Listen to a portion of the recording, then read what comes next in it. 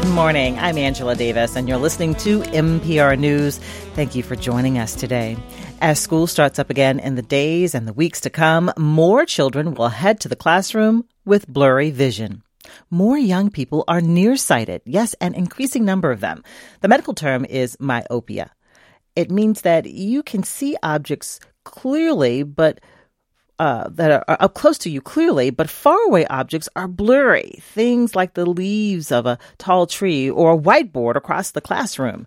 This hour, we're talking about why today's kids are growing up with worse vision than their parents. Screen time and less time outdoors may be to blame. We'll talk about prevention, screening, and new treatments. Now, since August is National Eye Exam Month, we will also talk about eye health across our lives, the common problems that threaten our vision as we grow older, and the habits and treatments that can keep our vision sharp. As I talk with two eye doctors this hour, I want to hear from you too. You can call us. Do you have a child who is nearsighted or being treated for nearsightedness? How was it diagnosed, and how is it affecting their life? If you're a teacher or somebody else who works closely with children, have you noticed an increase in nearsightedness? And if you're having problems with your own eyesight, what questions do you have for our guests? The phone lines are open. Here are the numbers to call. Call us at 651-227-6000, or you can call us at 800-242-2828. Let's bring in our guests. We have Dr. Mary Gregory with us today, a board-certified optometrist based in Monticello. She specializes in children's vision and learning. Good morning, Dr. Gregory. Good morning. We also have with us Dr. Derek Horkey, an ophthalmologist with St. Paul Eye Clinic. He does comprehensive eye care for adults and has additional expertise in treating glaucoma. So glad you could join us as well, Dr. Horkey. Good morning. I know you treat adults, and we'll talk about aging eyes a bit with you later, but have you also been hearing about this increase in nearsightedness in children and why it might be happening?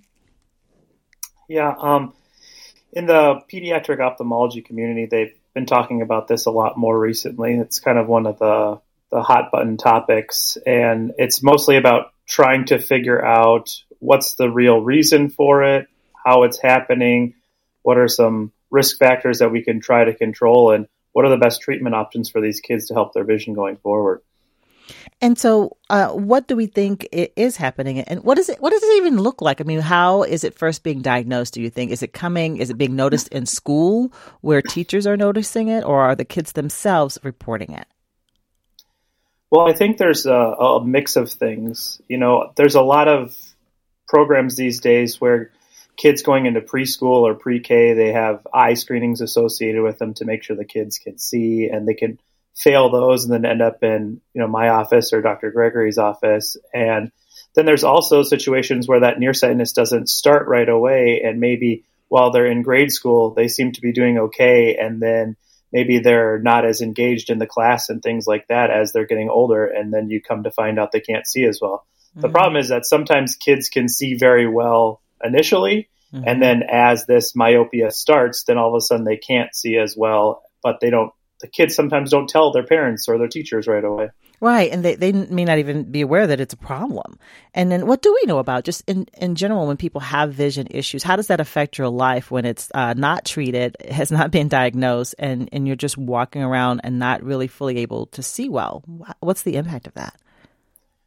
Well, I think the hard thing with kids is they have this incredible ability to do something called accommodate. So they can kind of almost squint through things a lot and get by. Mm-hmm. And so that's why they don't really say as much, because they feel like there's ways they can get by to do it. Whereas in adults, when you can't see something, you can't work, you can't drive, it's a lot easier for an adult to say, listen, I'm struggling to see the road signs while I'm driving to work now, or, I'm in meetings and I can't read my documents or see my, screen as well anymore. Thank you, Dr. Horkey. And we've reconnected with Dr. Gregory. Again, you've been giving eye exams to children, and you were saying you are seeing this increase in nearsightedness in kids. And tell me about that and how these patients are coming to you and what they're reporting. Yeah, so we used to see the failed screening slips coming through more ages 11, 12, 13. And really in the last decade, that's been slipping a little lower. So I'm seeing children with these failed screenings or just coming in for routine exams and struggling to see distance at 9, 10. Since the pandemic, I'm seeing more and more children, even at that 6, 7, 8 years old, coming in. Oftentimes, they're not aware that they're not able to see far away. Mm-hmm. They're not driving. We joke about that. They're in their world, their space, they can see everything nearsighted, meaning they can see up close.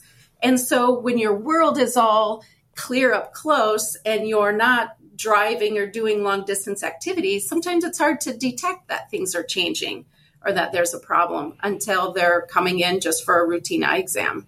So what do we know about what's causing the increase? As I think about the lives of young kids, definitely because of distance learning and the pandemic, they were inside their homes more. They were getting more screen time. Is that thought to have played a role in why we're seeing more vision problems? It definitely has. And that was a suspicion even before the pandemic. The pandemic kind of gave us a lot more information and evidence of the increase as well. So that's being looked at pretty heavily now.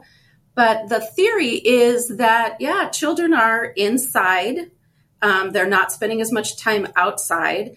And while our whole culture has changed over time to being more nearsighted and near focused on things in our own space and less outside looking in the distance, we're wondering how is that impacting? And we're definitely seeing that happen. The two biggest issues and modifiable things that we can do as parents for our kids is really get them outside. The thought is kind of twofold, thinking maybe is it the fact that they're relaxing their eyes off in the distance, off all the way to the horizon, with nothing constricting their view. So looking off in the distance is very relaxing. Your eyes don't really have to work hard to do that. And so that's the place we want to be and where we were designed to be. And so that outdoor time just gives us that opportunity. But the second thing that they're thinking is even more impactful is just the sunlight. Getting kids outside in the sun, the amount of sunlight, the brighter the light, the more dopamine is actually released in the retina. And that is one theory on why the nearsightedness isn't changing as much. That's more impactful. What we find is less than 12 years old. Once you are becoming nearsighted, being out in the sun isn't necessarily strongly going to change that factor. But before you become nearsighted, it can slow down that progression or even reduce your risk of becoming nearsighted. Wow. The outside part of this, the outdoor time, that makes sense to me because if you think about what you're seeing when you're maybe out on a playground, you're looking at things at a distance, right? Like you're using your eyes in a different way. And so you actually prescribe outdoor time as a treatment or prevention for nearsightedness to parents and their kids. All the time, yes. And parents are always asking me, can you talk to the child about screen time? And I'm like, happy to. So yes, all my kids, all my families, I'm trying to educate them. Really, the research shows we need about 2 hours outside time every day. I understand that's harder in the winter months, but do your best to be outside. Your goal should be about 2 hours a day. And Dr. Gregory, remind me, when do children even get eye exams? Like, what are the requirements for them, and when do they typically get that particular eye exam? I mean, they go frequently for other exams, but the eyes are not checked as regularly as, just those well baby checks, for example. Yeah, which is really unfortunate. And we do have a program called Infant C, and Infant C is a program that providers across the United States volunteer to do no-charge vision screenings for infants. And so we do a lot of those in my office between 6 and 12 months old. At that point, we're checking to make sure eyes are healthy, that they're starting off in the right place, that development's on track, and also an opportunity to educate parents. Don't forget about vision. we can't see. There are milestones in development, and you can check those milestones when kids are walking and talking and check to make sure they're on track. Mm-hmm. Vision is the same way. And we want to be able to do that, especially by the age of 3. Developments between, the primary vision development between birth and about 6, 7, 8. And if we can do a very first full eye exam at 3 years old, we're going to catch any of those concerns to begin with. All right. So again, the next time we love to see kids would be at kindergarten. If we could get all kids in for not just a vision screening, but an actual eye exam at kindergarten, we can be looking at their risk factors for nearsightedness and then be guiding parents on proper visual hygiene to reduce those risks. All right, we're going to remind everybody, we're talking about vision on this Wellness Wednesday, eye health. Do you know that the vision of children is getting worse? More of them are becoming nearsighted. We're taking your phone calls. Do you have a child who is nearsighted? How is it diagnosed? How is it affecting them? If you're someone who works with children, like maybe in a daycare setting or in school as a teacher, have you noticed more of them are having issues with their vision? And if you're having problems with your own eyesight and have questions for our doctors, give us a call. Call us at 651-227-6000 or at 800-242-2828, talking about young eyes and old eyes this morning. Let's take a phone call in Bloomington. Amy is on the line. Good morning, Amy. What did you want to ask or share? Hey, good morning. Hi. I just wanted to, perfect opportunity to make folks possibly aware of this program that is offered by Lions Clubs. I happen to be a member of the Bloomington Lions Club, but this is something that is offered, I know, district-wide, which would encompass all of the Twin Cities, and I believe statewide as well. And it happens that we will be at the state fair, and my Bloomington Club is actually going to be providing this at the farmers market this coming Saturday. But it's a free vision screening. It's super quick. It takes about 10 seconds maybe. Kids must be accompanied by an adult guardian, and they have to sign some paperwork, allowing us to do it. And it doesn't necessarily diagnose a problem, but what it does is just say, hey, we sense that this detection system senses that there could be something going on with this kid's eyes, and we'd suggest that you see an eye care professional.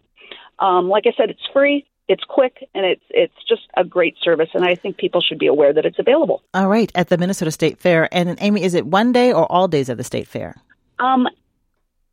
It is, I believe, all days. I'm sorry, I'm not 100% certain of that, but the booth will be in the Carol Levin barn. All right. Thank you. That's Amy in Bloomington letting us know about vision screenings available at the State Fair. Dr. Horkey, as I mentioned, you treat adults. And so what do we need to know about just eye exams and how frequently we need to get them? I wear contacts and glasses. I have since I was in my 20s. But this is a month that we give attention to eye exams. And so what's the frequency that you recommend that people get their eyes checked? So when I see patients, if they have a healthy eye exam and their prescription hasn't really changed, or they don't have a prescription or a need for glasses or contacts, I typically recommend they do an eye exam every other year. For patients who their prescription seems to be changing, or there was a more drastic change in their prescription than years past, I say come back in the next year. And then typically for anyone 50 and older, I say you should get annual exams because things like cataracts, glaucoma, and macular degeneration are more common. And so that leads me to my next question. What can we expect to happen? Even if you've had great vision in your 20s and 30s, what can we expect to happen to our eyes as we age? And I always hear about the age of 40 being a pivotal point in our lives, particularly for vision. So that's correct. In your 40s at some point is when most people start to lose some of that ability to see things up close. It tends to happen more towards your mid to late 40s. For people who are nearsighted, it's not as prevalent for them, or I don't think as noticeable, because some of them can just, say, lift their glasses up and read things up close, and they don't even think about it. And a lot of nearsighted people just do that in general. But yeah, in your mid to late 40s is when something called presbyopia happens, which means the lens in our eye starts to stiffen up, and then it can't accommodate, which means change shape to help us see things up close. So you lose some of that power of accommodation as you get older, and that first bit of it starts around your mid-40s. And that's one of the common problems that we see as we get older. We hear a lot about cataracts and cataract surgeries. How would you know if you were developing a cataract? So some of the most common signs and symptoms I hear in clinic from patients who are developing cataracts is they just notice a general lack of clarity to their vision. In the early stages, not that you can't see, it's just that maybe things aren't quite as clear as they once were. Sometimes people tell me, I like to look out my window, look at the birds outside my house. I just don't see them quite as clearly as I did. Nighttime driving is a huge thing. There's a lot of people when they develop cataracts, they start to feel less and less comfortable driving at night, or they get a lot more glare from the headlights these days. And then the other thing too is some of the fine detail starts to escape you. If someone say has a hobby like needlepoint or something, or like woodworking where they're doing intricate designs, maybe it's harder for them to see the patterns that they once did. And then how are cataracts treated? So in the beginning, cataracts can be treated most oftenly with just updating glasses prescriptions and, adding a bifocal to glasses at a certain age. But at a certain point, the cataracts get cloudy enough that you can't see well enough and you have to have surgery. So at a certain point, I can't change someone's glasses prescription anymore to help them see. So then I have to talk to them about doing cataract surgery with me. And what does that involve in terms of the procedure and recovery time? So cataract surgery is the most common procedure performed in the U.S. About 4 million cataract surgeries are done per year. And for most individuals, it's somewhere between a 10 and 20-minute procedure. And what you do is you actually remove the natural lens and replace it with a plastic one. And so the recovery actually happens relatively quickly for most people. Some people can come into the office the next day and already see 20/20. Some others take a little bit longer, and some of that depends on are there other conditions going on in the eye or how long you waited and how much energy was required to get the cataract out. All right. As we talk about vision on this Wednesday, we're going to take more of your phone calls. Particularly, we're talking about what we're seeing with children, more children becoming diagnosed with being nearsighted, and also what we're seeing with our eyes as we age. So if you have a question, give us a call about a young person in your life or what you're experiencing yourself. What questions do you have for our doctors? 651-227-6000 is the number to call, or 800-242-2828. Let's go to South Minneapolis and take a phone call from a listener. This is Sharon on the line. Good morning, Sharon. Hi. Thank you for taking my call. As a grandma, I wish that there was less screen time for all kids for a lot of reasons. But I know they use screens in schools, and a lot of kids are on the screens a lot. I'm wondering if there is maximum protection on screens for kids for their eye health. I know that adults have that option in offices. They have different gizmos for screens. I don't know what they are or what it's involved, but I wonder if there's maximum protection for the computers the kids use in schools and things like that. All right. Sharon, a concerned grandma in South Minneapolis there, Dr. Gregory, you treat children. What can you say to that about what we can do and what's available that would that would protect our eyes, particularly when kids are spending a lot of time on screens? Sure. Yeah. The big buzz with the screens and light and protection in the last, really decade, but 5 to 10 years has been regarding more blue light.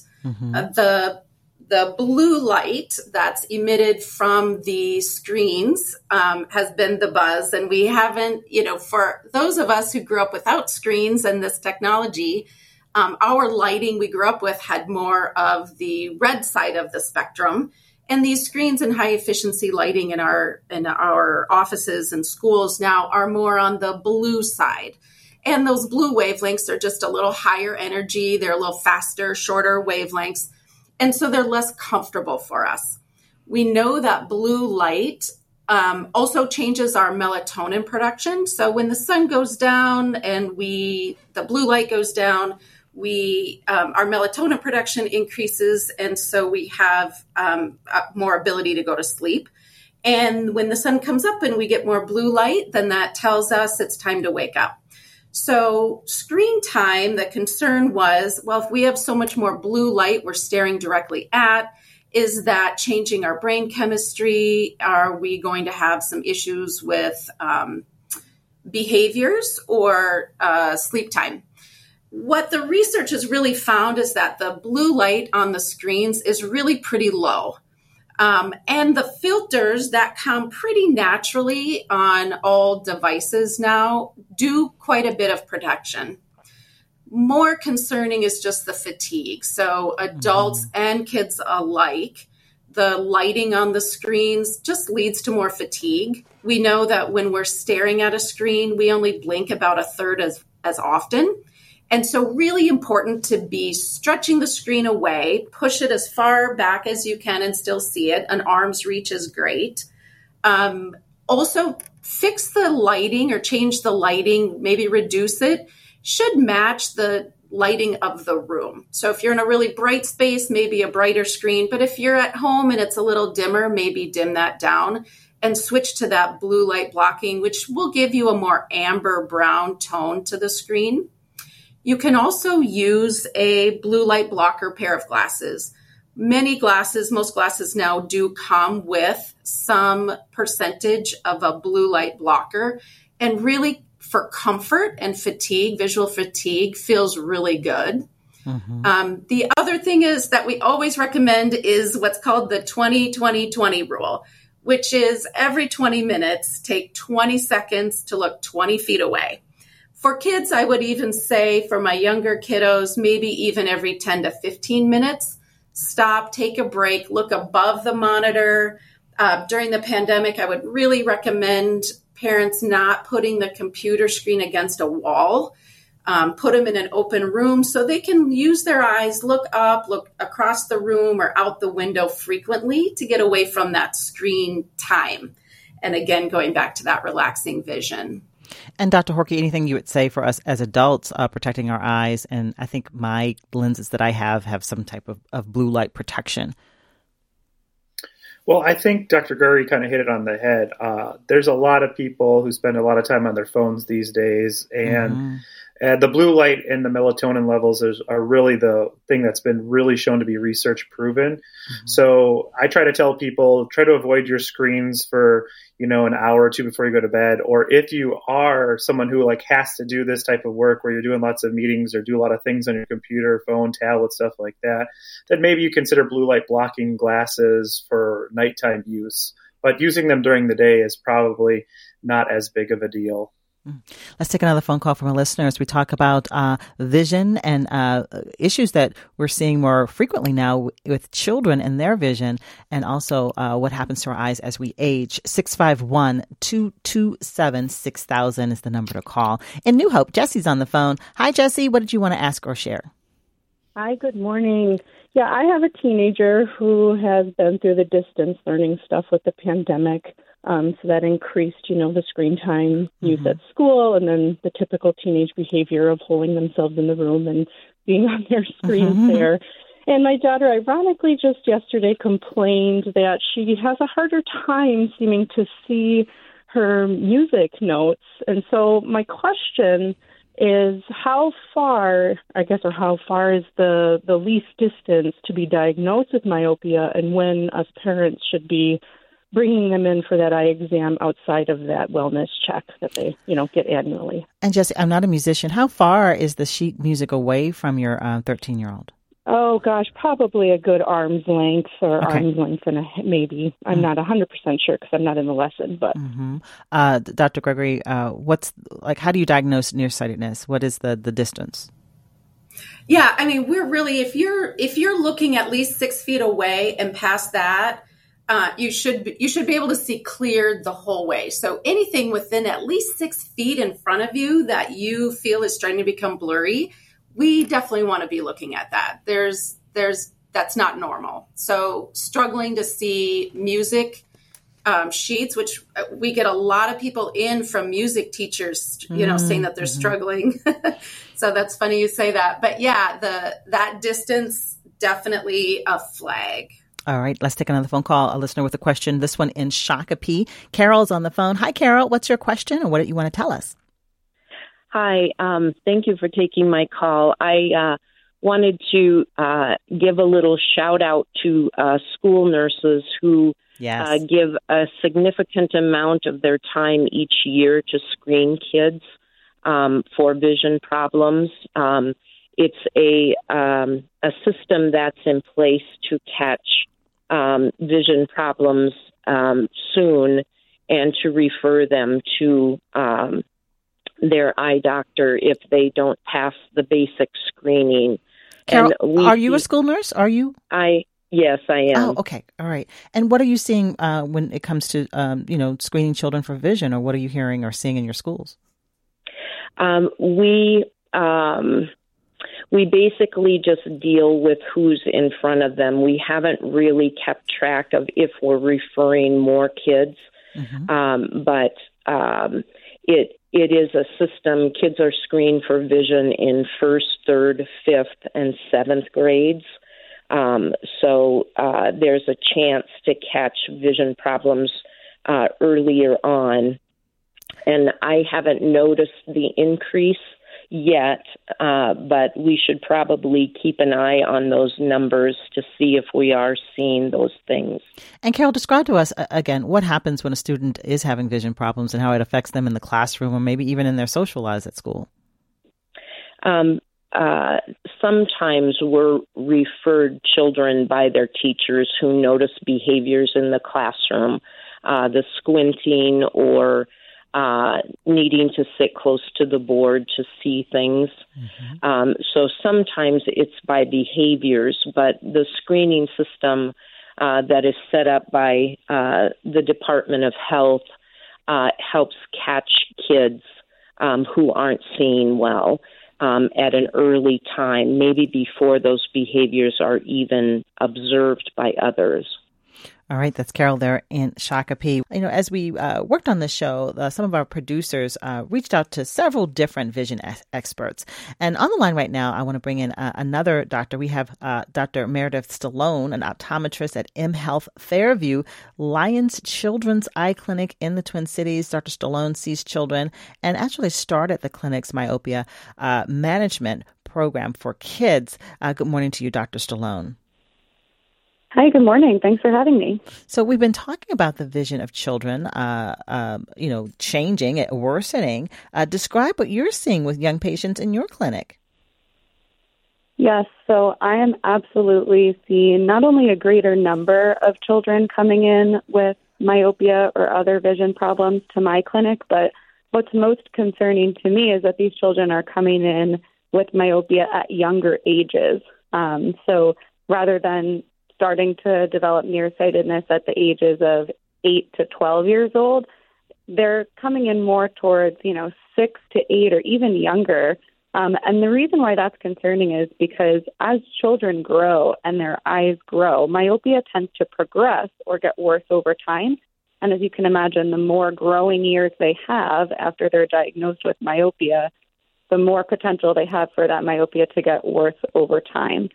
But what's important is to keep in mind is that there are ways that we can help prevent and address this problem, and that's what we do here at our myopia control clinic at the U. So, first of all, what do the children describe? What are they saying to you when they sit in front of you? Yeah, so, as I think it was mentioned before, a lot of the times they don't say anything, right? Because children often don't know what they should be seeing or should be feeling, and so many of them don't report something's wrong at all. But most typically, if they are having symptoms, they're having difficulty seeing things far away, like the TV or their teacher, the board at school, or birds and signs when they're looking out the window of the car. So what's the most promising treatment that you're using with kids right now who are nearsighted? So there are several, there are several different treatments that we have at our disposal, and they're each equally efficacious, but the main difference is what is going to be the best fit for the lifestyle or the profile of each child. So there are special eye drop medication that we can use to slow down myopia progression, and then there are also contact lenses that are specially designed to help slow myopia progression as well. So eye drops can slow it down as well as a certain type of contact can slow it down because their eyes are still, like the rest of their body, is still growing and changing. Exactly. So they work a little bit differently. So the theory is that how I explain it to parents is that the eye drop medication actually slows down the growth of the eye by working on the structural components of the eye and preventing them from growing or stretching as quickly. Mm-hmm. And then those contact lenses manipulate the light reflex that's entering the eye to slow growth signals that come to the eye from vision. And Dr. Stallone, what do you want parents to know as we head into the school year? I want parents to know that one of the best things that they can do for their child is to take them for a comprehensive eye exam, particularly now with back to school. Since eye and vision problems, are becoming more common, early diagnosis and treatment by an eye doctor are essential. And other things that have been mentioned, again, with screen time, practicing healthier screen time habits, and spending time outdoors are also going to be essential and very beneficial. As we've heard Dr. Gregory mention. Well, thank you for your time, Dr. Stallone there. Meredith Stallone, an optometrist who specializes in children who are nearsighted at M Health Fairview's Lions Children's Eye Clinic in the Twin Cities. Again, thank you for your time. Let's take another phone call from a listener as we talk about vision of children and vision for us older folks as well. Let's take a phone call in Minneapolis. This is Lizzie on the phone. Hi, Lizzie. Thank you for waiting. What did you want to ask or tell us? Hi, thanks for taking my call. So I have a question that's really related actually to the topic you were all just discussing. So my daughter is quite young. She's only about 15 months old. And about a few months ago at her daycare, they brought in the screening program that a previous caller had talked about through the Lions Club. And that screening came back for her as flagging her already for myopia. She's 15 we were a little months? bit surprised by that, but Lizzie, 15? Yeah, she's a toddler. 15 months, yes. Okay. A toddler, exactly. So we're kind of like, oh my goodness, how could this already be happening? She wasn't, she was, just for background, she wasn't born premature, has hit all of her milestones. I have high myopia that was flagged when I was pretty young. And the running joke in my family is that when I first put on my glasses, when I finally got it corrected, I said, I can see. So my parents think I probably maybe needed it earlier, but they didn't have this type of screening back then. So now, my daughter was flagged for it. So we did go to a pediatric optometrist. They were also unsure, what the test would come back, but shockingly, it did come back that she already has myopia, and significant enough that they do want to treat it. They are recommending a pair of glasses as well as the eye drops that the doctor was just referring to, the atropine eye drops. And we are going for a second opinion, so we haven't made a decision yet just because we're just sort of taken aback by all of this. And she's so young that we want to make sure we're, helping the growth of her eye, the development of her eye, in addition to correcting this. So my question is, the atropine, I know the doctors have talked about, they're seeing this younger and younger.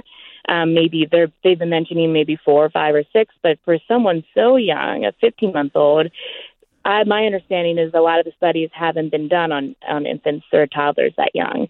So is there any risk to starting atropine that young? The eye drops. Or even correcting myopia that young for the longer development of their eye. Okay, Lizzie, stay on the line. Dr. Gregory, I know you have some understanding of what could be done, particularly with eye drops. But what do you make of this? 15 months old, and already a screening has indicated that this child may be nearsighted.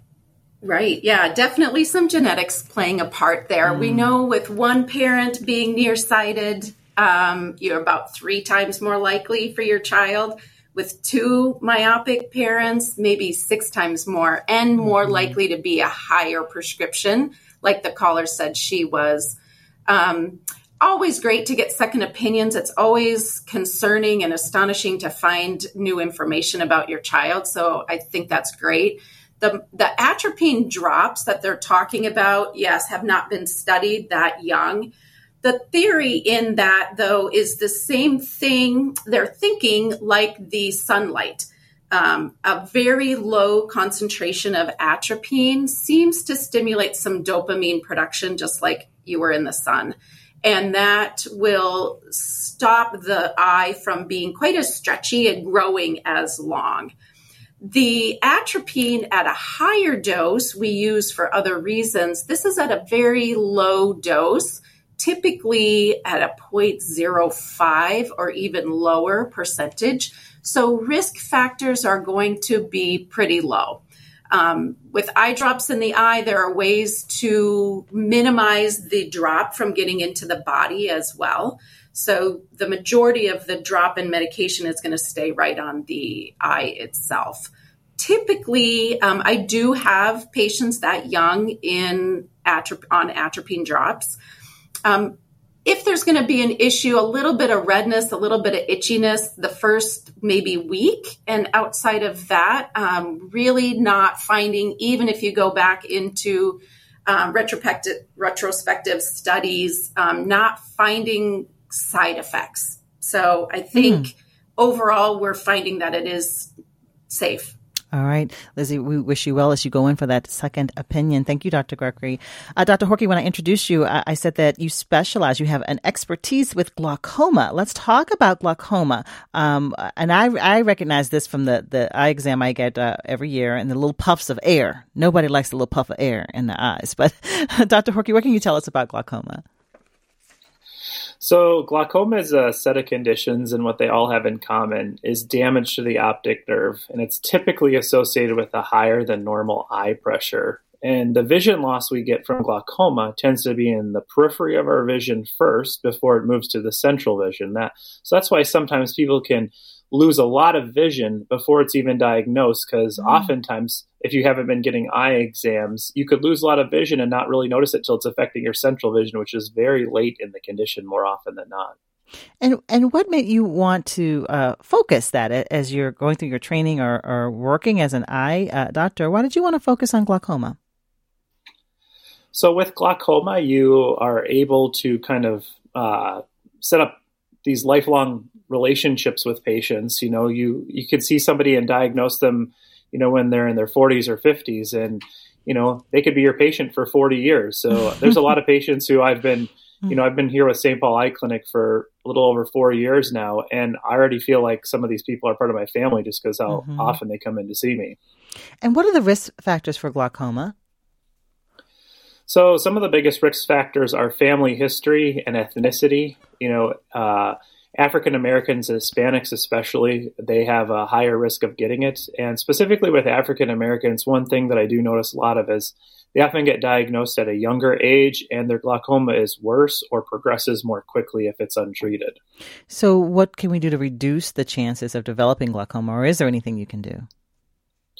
So one of the big things is oftentimes, some of these older individuals will come in with their family members, and if they have glaucoma, I look over at the family members and I say, when's the last time you had your eyes checked? Because, like I said, family history plays a big role in that. So, as the eye doctor, if I see someone who's with them, if I'm seeing like an 80-year-old lady and she has her, 50-year-old son with her or something like that, I say, when's the last time you had your eyes checked? Have you been looked at for this? And so there's a lot of people who go a long time without getting eye exams and don't necessarily understand the importance of it.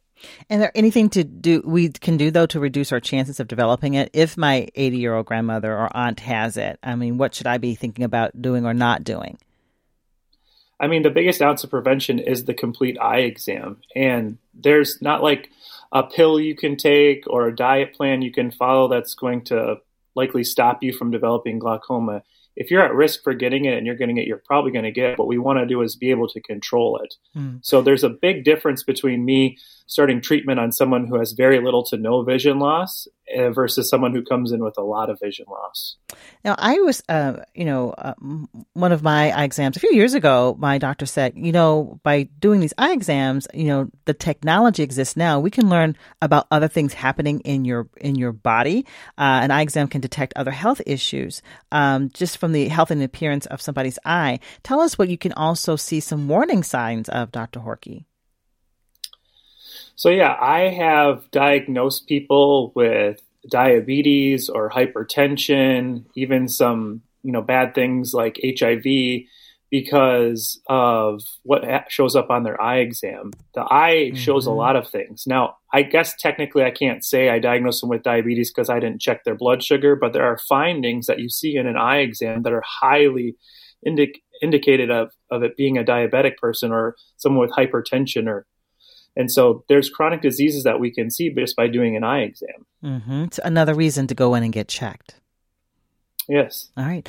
Let's take more phone calls from our listeners. In St. Paul Park, Monica's on the phone. Hi, Monica. What do you want to ask or share with us as we talk about vision issues? Hi. So my question is about how, or if there's any programs that can help people that can't afford to get to get glasses, or even exams. Eye exams cost money. Yeah. Mm-hmm. Yeah. So looking for financial support. What if you can't? You are aware that you have an eye problem, but you can't afford to buy the glasses or contacts. Is that what you're asking? Yes. All right, Monica in St. Paul Park. Dr. Horkey, what do you know about programs or systems in place to help people pay for what they know they need? Well, there are a number of programs out there that can help, and you can find resources through like the American Academy of Ophthalmology. I'm sure there's similar things to the American Academy of Optometry as well too. But the one caller earlier had brought up the Lions Club, and the Lions Club has been helping individuals get glasses for a very, very long time, and they do that free of charge. And so if you're needing help with that, reaching out to your local Lions Club and help and asking them when a screening may be happening. When I was going through training at our institution, we had a Lions Club clinic every month on a Saturday, and we would come in and we would do the eye exam, figure out what their prescription was, and then we had someone that helped get them set up with glasses for free. All right. Dr. Gregory, anything that you would add? People who want to make sure their children's eyes are well, any financial support available for the exam or for the drops or contacts or eyeglasses a child might need? Yeah, I would agree with the Lions Club. Fortunately, during the Obama administration, when we had changes in the healthcare, one of the requirements was that all children under 19 have a preventative eye exam covered yearly. And so if you do have insurance, most likely you do have coverage for your child's eye exam once per year. To help out with the glasses, we definitely rely on our local Lions Club. The Lions Club, that's kind of their mission, and have been very helpful. All right. In our remaining minutes, let's take one more phone call in Minneapolis. Paula is on the line. Paula, go ahead with your question for our doctors. Good morning. I am in my 60s, and I'm wondering, but for all ages, about sunglass use. I know it was said to prevent, ill effects from ozone layer, but I think the ozone may have changed. And I also know that, the question of good nutrition or sun rays coming into our bodies through our eyes, and I don't want to completely close that off. So I'm just curious what your experts would say about, at what age should people start wearing sunglasses? How often should we be wearing them? Should we not wear them sometimes? Good question. To let in those good rays? Yeah, Paul in Minneapolis. What do we need to know about protecting our eyes from sunlight, Dr. Horkey? Well, I would say that it's always good to wear sunglasses outside. There are definitely things that can happen to your eyes from long-term UV light exposure. For instance, there are people who do more outdoor jobs like landscapers. They can get these benign growths on their eyes that can affect their prescription. Another thing is that excessive UV exposure can cause more rapid development of cataracts. So, for instance, my children, when they're outside playing baseball, they have sunglasses. They're not super expensive or anything, but even a lot of the cheap pairs from Target and other places like that, they still block enough UV light to help protect the kids. And Dr. Gregory, what do you want to say about protecting our children's eyes from sunlight? Yep, agree too. If we could get kids into sunglasses, that's great. Some children aren't able sensory-wise to be able to wearing that. At least keep a wide-brimmed hat to cut down on the amount of exposure. Encourage the little ones to be in the shade or, covered up. But if you can start right away as infants, just putting those little sunglasses on them and get them adapted to that, that's going to be better long-term. All right, our time is up, but my producers want me to let everybody know that on our website, on the show page for my talk show, we are going to add some information about where you can find free vision screenings and also some resources to help pay for eyeglasses or contact lenses if you need them. So look for that at nprnews.org on my talk show page. I want to thank our guests. We've been talking with Dr. Mary Gregory, a optometrist who specializes in children's vision and learning. Thank you, Dr. Gregory, for the work that you're doing, as well as Dr. Derek Horkey, an ophthalmologist with St. Paul Eye Clinic, who's also a specialist in treating glaucoma. Thank you, Dr. Horkey. Today's conversation was produced by Maya Beckstrom. I'll talk to you again tomorrow.